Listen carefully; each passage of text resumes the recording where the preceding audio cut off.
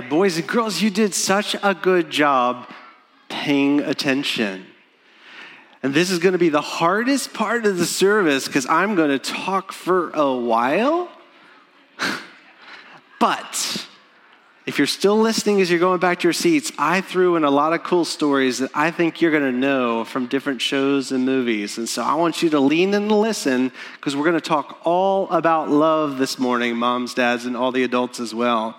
So if you have a Bible, open it to 1 Corinthians 13. I think you know where we're landing. I'm just going to preach the first 3 verses of this section, and then we'll save the rest for later when the kids are back in kids' church, all right? So let's pray as we open God's word this morning. Father God, we thank you so much that our kids could be here this morning to hear your word. We pray that you would save our children, even today, that today would be the day of salvation. And Lord, for any that don't know you here who are adults, Lord, as well, grant us the gift of faith and the gift of love. Lord, speak to us through your word, we ask in Jesus' name. Amen. Once upon a time in a faraway land, a young prince lived in a shining castle. Although he had everything his heart desired, the prince was spoiled, selfish, and unkind. Do you recognize it? But then, one winter's night, an old beggar woman came to the castle and offered him a single rose in return for shelter from the bitter cold. Repulsed by her haggard appearance, the prince sneered at the gift and turned the old woman away. But she warned him to not be deceived by appearances, for beauty is found within. When he dismissed her again, the old woman's ugliness melted away to reveal a beautiful enchantress. The prince tried to apologize, but it was too late, for she had seen that there was no love in his heart. And as punishment, she transformed him into a hideous beast and placed a powerful spell on the castle and all who lived there. Ashamed of his monstrous form, the beast concealed himself inside his castle with a magic mirror as his only window to the outside world. The rose she had offered was truly an enchanted rose, which would bloom until his 21st year. If he could learn to love another and earn her love in return by the time the last petal fell, then the spell would be broken. If not, he would be doomed to remain a beast for all time. And as the years passed, he fell into despair and lost all hope. For who could ever learn to love a beast? Love. You turn on the radio, it's one of the main themes in almost every song that we listen to, right? Love. It's one of the main themes running through almost every movie. Who falls in love, the drama between who falls out of love, all those themes. Love is at the epicenter of the human experience. And love, actually, this is where we get this right. All of humanity realize that love is at the center of what brings meaning and purpose to all of life. Disney has mastered the ending where love is always the thing that breaks the curse, right? Just like Beauty and the Beast. And true love, usually embodied in a kiss, right? Romantic love. And yet, romantic love is just a small sliver of what true love is. And here, we've been going through a preaching series on 1 Corinthians chapters 12, 13, and 14, talking about the power of God, talking about the power of the Holy Spirit, talking about manifestations of the Holy Spirit. But as we enter into chapter 13, this is the section we love to read at the weddings, right? Because marriage is all about love. Paul's not preoccupied, though, with marital love or romantic love at this moment. He is focused on the power of love in the church, combined with the power of the Holy Spirit, so that the gifts of the Holy Spirit would operate in a way that would truly break curses and bring life and build other people up. And so after today's sermon, where I'm only preaching the first 3 verses, if you don't remember anything, I want you always to read chapter 13. Yes, at weddings, it's beautiful.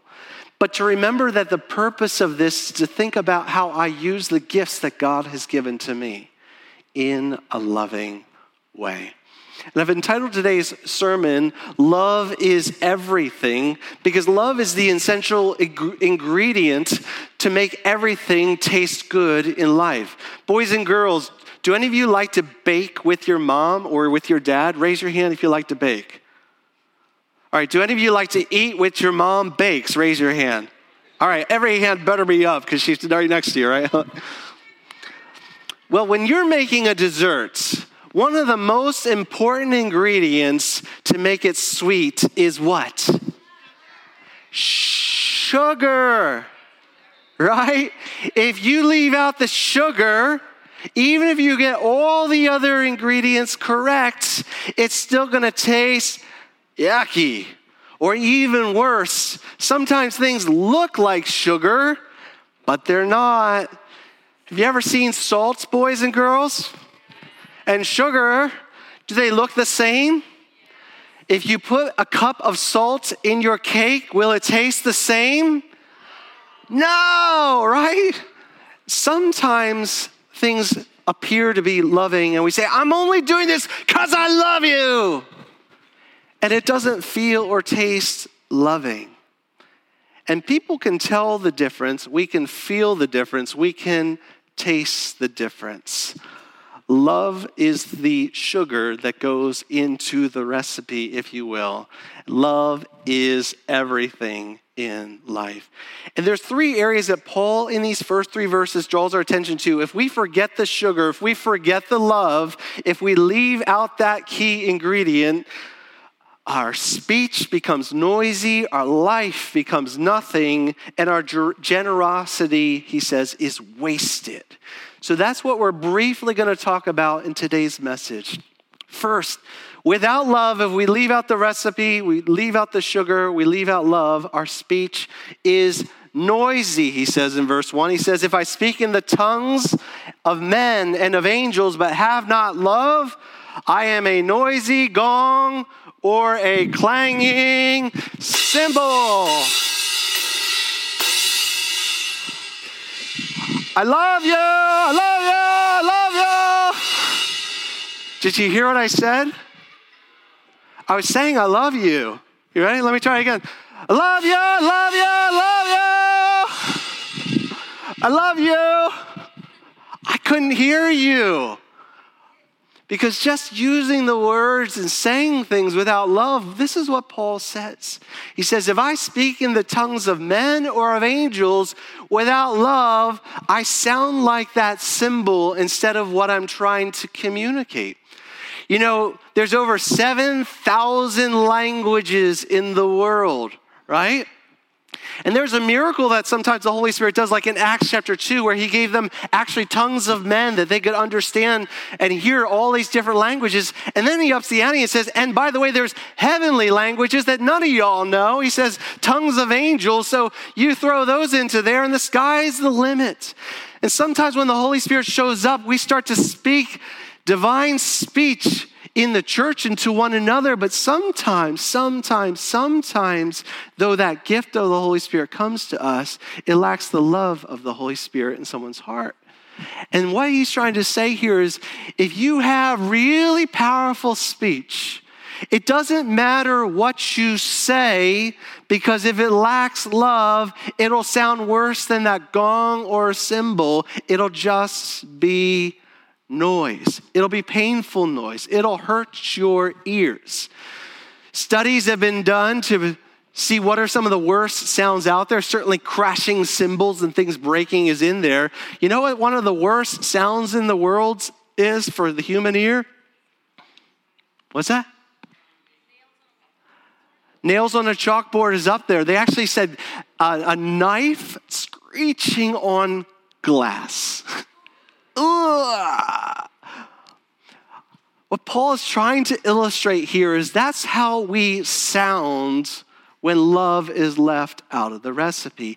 Even with spiritual gifts, especially with spiritual gifts.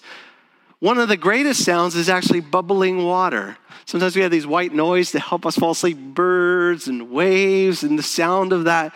That's what love does to our speech. When love is put into the cake, so to speak, it allows us to hear it in a beautiful way. When I was a kid, there was a movie out for a long time already. It was called Mary Poppins. Any of you kids watch Mary Poppins yet? Yes, this wonderful woman taught the kids a song about medicine. And it goes as following. It's a spoonful of sugar. She said, just a spoonful of sugar makes the medicine go down. The medicine go down, the medicine go down. Just a spoonful of sugar makes the medicine go down in the most delightful way. And she was basically teaching these children that sometimes you have to take things in your life that you don't want to take that will make you better, make you stronger, make you healthy. And it doesn't taste right, but if you mix in the sugar, it goes down easy. The principle that Paul wants all of us to hear, moms, dads, brothers and sisters, little ones and old, is when we leave out that key ingredient, the medicine tastes yucky. And sometimes, even if we say true things, if we say it without love, it stinks, it smells, it hurts, it's a gong. And as Christians, one of the things we have to always learn to do is, yes, stand on the truth. But stand on the truth and proclaim the truth in loving ways so that the truth comes across with the sugar, the love of God, if you will, baked into the cake. And even sometimes things that, now to be loving does mean sometimes to say some hard things. But people can tell if you love them or not, whether you really care or not. And Paul wants us all to be aware that love is the key ingredient first. Otherwise, our speech becomes noisy. Our speech is noisy. Secondly, without love, without that sugar, life is nothing. He says, life is nothing. Look at verse 2 on the screen as well, boys and girls and moms and dads. If I have prophetic powers and understand all mysteries and all knowledge, if I have all faith so as to remove mountains, but have not love, I am nothing. Without love, my life is nothing. Now, Paul moves from the gifts of tongues to three other gifts he's already shared about in chapter 12. These are the gifts of prophecy. Did you see that? If I have prophetic powers and understand all mysteries. So he's saying if you have the gift of prophecy, so that God reveals things to you and he reveals mysteries to you, that's a powerful thing. Would you agree?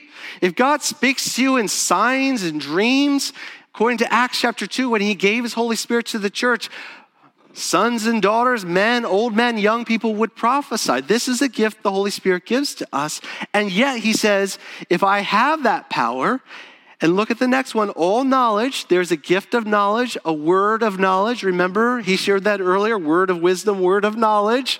So he's saying, I have not just a word of knowledge, I know everything. I am the encyclopedia. Like God has just dropped his omniscience and like everything that God knows has been deposited into my headspace, which would be overwhelming and crush any of us. But he's pushing us to the end of this, right? Like he's not just saying, here's a little tidbit you wouldn't otherwise know. He's like, I have everything. I know it all. I have the mind of God here. If I had that gift. And then finally he says, if I have faith so as to remove mountains.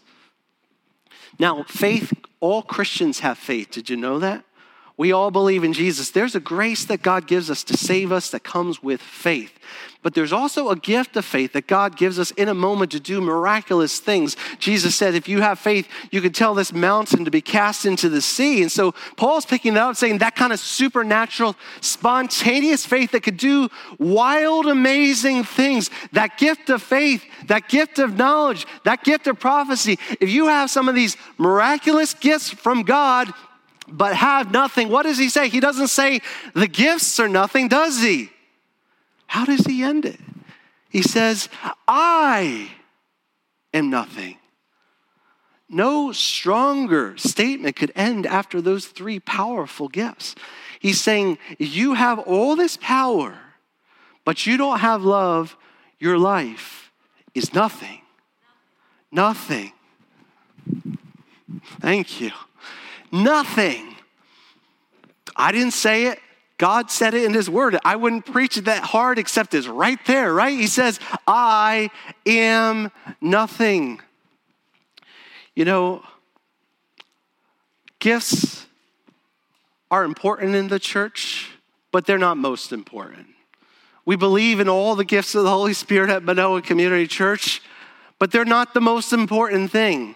And chapter 13 makes that so clear that one day when Jesus comes back, I don't need to have the gift of faith anymore. I don't need to have the gift of knowledge anymore. But one thing will live on forever and ever and ever and ever and ever in heaven. You know what it is? It is love, right? Because God is love and we will forever exist in his love, and love will never, ever, ever, ever end. And nothing gives life more meaning, as I said at the outset of this sermon, than love. Love is what gives our marriages meaning. Love is what gives our families meaning. Love is what gives our workplace meaning. I mean, work becomes a really dreary thing if you don't like or love the people you're working with or the people you're working for, right? Love is that ingredient that makes our lives special and pours in specialness into other people's lives. You know, in the Old Testament, there was a man named Balaam. He prophesied. He was spot on, but he's a villain. Caiaphas in the New Testament also prophesied about Jesus. He was right about what he said about Jesus, also a villain, right? That you could have power and even sometimes spontaneously get it right on. And I don't know why or how that God works through some of these villains sometimes where they speak on God's behalf better than they knew. But they're not celebrated in our Bibles. They are the villains in our Bibles.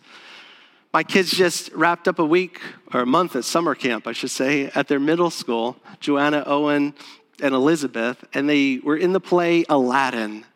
I shared the story of Aladdin a little bit earlier, but I just love the play and the movie Aladdin. These guys did an awesome job. They put their performance on for us last week. Most of you know the story of Aladdin. At the very end, there's a character, Jafar, who is lusting after power throughout the whole movie, throughout the whole play, remember? And Jafar can't wait to get his hands on that lamp because by becoming the owner of that lamp, then he could get more wishes, right? He could wish to be the sultan, to be the king. He could wish to be the most powerful sorcerer in the world, right? He wants that power. He lusts after that power. And sadly, in the movie, he has all the power in the world, but he's still a villain. And the beautiful thing at the end of the movie Aladdin, or the play Aladdin, is that Aladdin uses his last wish to set the genie free. He uses the power that he's been given. Now, again, we don't believe in genies here, just to be clear. This is storytelling, right? He uses that power to express love to another individual and set them free. And we all know the hero at the end of the story. He had access to power, but he used his power not toward himself. He used his power to liberate and set other people free. And what Paul wants us to see here is that these gifts have been given by God. When he gives us power, he gives it to us, and he expects us to use it with love to set other people free. If we want to be the hero in the world, all of our gifts will be used with the love of God, because without love, my life is nothing. Lastly and finally, as we bring this to a close, without love, my generosity is wasted. Verse 3.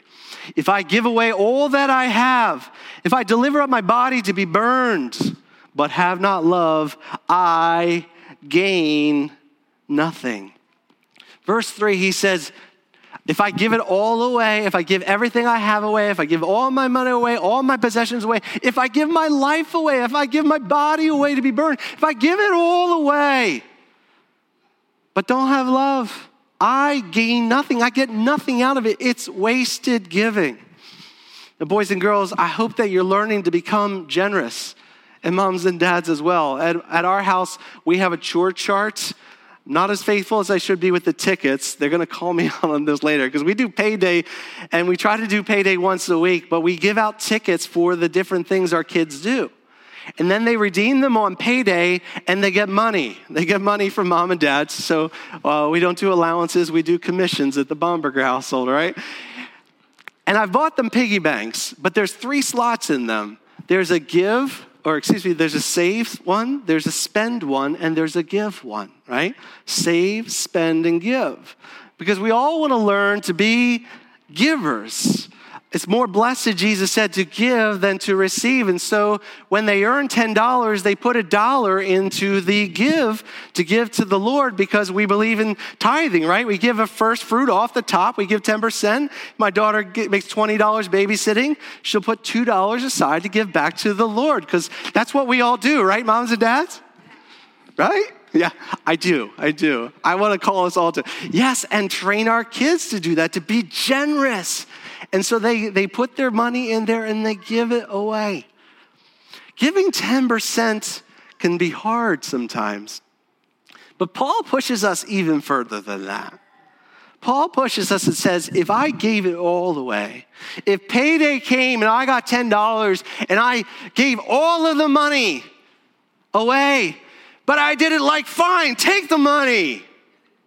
You might as well burn the money. If I took all my pennies that I saved in coins and dimes and nickels and I threw and said, take the money, you might as well throw them into the bottom of the ocean, because you're wasting your giving, you're wasting your life. It means nothing is what he says here. You know, the gift of giving is actually a spiritual gift. But sometimes if we're not careful, giving could even be selfish too, because we want to put our names on plaques to make sure everybody knows, right? Giving could be done in such a way that people trumpet out and say, look how generous so-and-so is. Jesus actually says when we give with that spirit, you already got your reward. There's no reward in heaven for you because you're being celebrated by people. But when we give with love, and we give it not to be noticed, but to help other people, there's a treasure, the Bible says, that is stored up forever and ever and ever. We want to be generous Christians. We want to be gifted Christians who use our gifts. We want to be articulate Christians who have divine speech from God. But we want to make sure always, always, always it's wrapped with the special ingredient of love.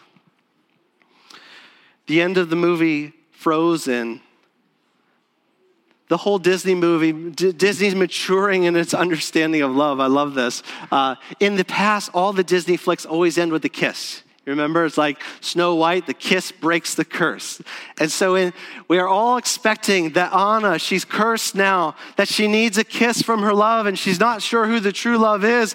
And at the end, we realize, oh, it's got to be Kristoff. It's got to be Kristoff, because she kissed the other dude, and he turned out to be the villain, right? He was not loving, right? And so at the end, her sister is about to be attacked by Hans, but she is in this moment where she's been struck by her sister. She's about to freeze herself. So she has a choice. Should she go and kiss Kristoff to experience true love's kiss and break the curse? Or will she run and save her sister? And beautifully, at the end of the movie, she turns towards her sister, lifts up her arm, and the sword that's meant to kill her shatters. She is cursed and frozen, but her sister is saved. And we're paused there for a moment, both weeping, happy, and sad at the same time. And then all of a sudden, this frozen sculpture remelts and comes back to life. And the penny drops. And everybody realizes that kisses are easy. Sacrifice, laying down your life for the good of another person, putting yourself in harm's way that you might save another human being, that is an act of true love. And boys and girls, moms and dads, and everyone in between, the reason that we can express true love in the church and true love to our brothers and sisters and true love to one another is because that is the kind of true love that God has demonstrated for you and for me on the cross. He ultimately hung on the cross, sacrificing himself, a selfless act of love. That God so loved the world that he gave his only son so that he might save you from your sins and save you from the power of the devil. And when he laid down his life, his love poured out for you to rescue you, forgive you, and then he resurrected, not unlike her. He was unfrozen, if you will, and we saw the true act of love that has now poured out love to the entire world. Kisses are easy. Romance is special, but romantic love is not the highest expression of true love. The true love that breaks the true curse in the world is the love of Christ demonstrated on the cross. And if you lack love towards your sister, towards your brother, towards your friends, towards the church, don't first look within. Look to the cross. Look to Jesus. Look to the source of true love, and look to the very Holy Spirit that gifts you, because the fruit of the Spirit, the very first fruit that he wants to bear in your life, is love. Love, joy, peace, patience, kindness, goodness, gentleness, and self-control. And so may we be known as men and women, boys and girls, marked by a spirit of love, because love is everything. Amen.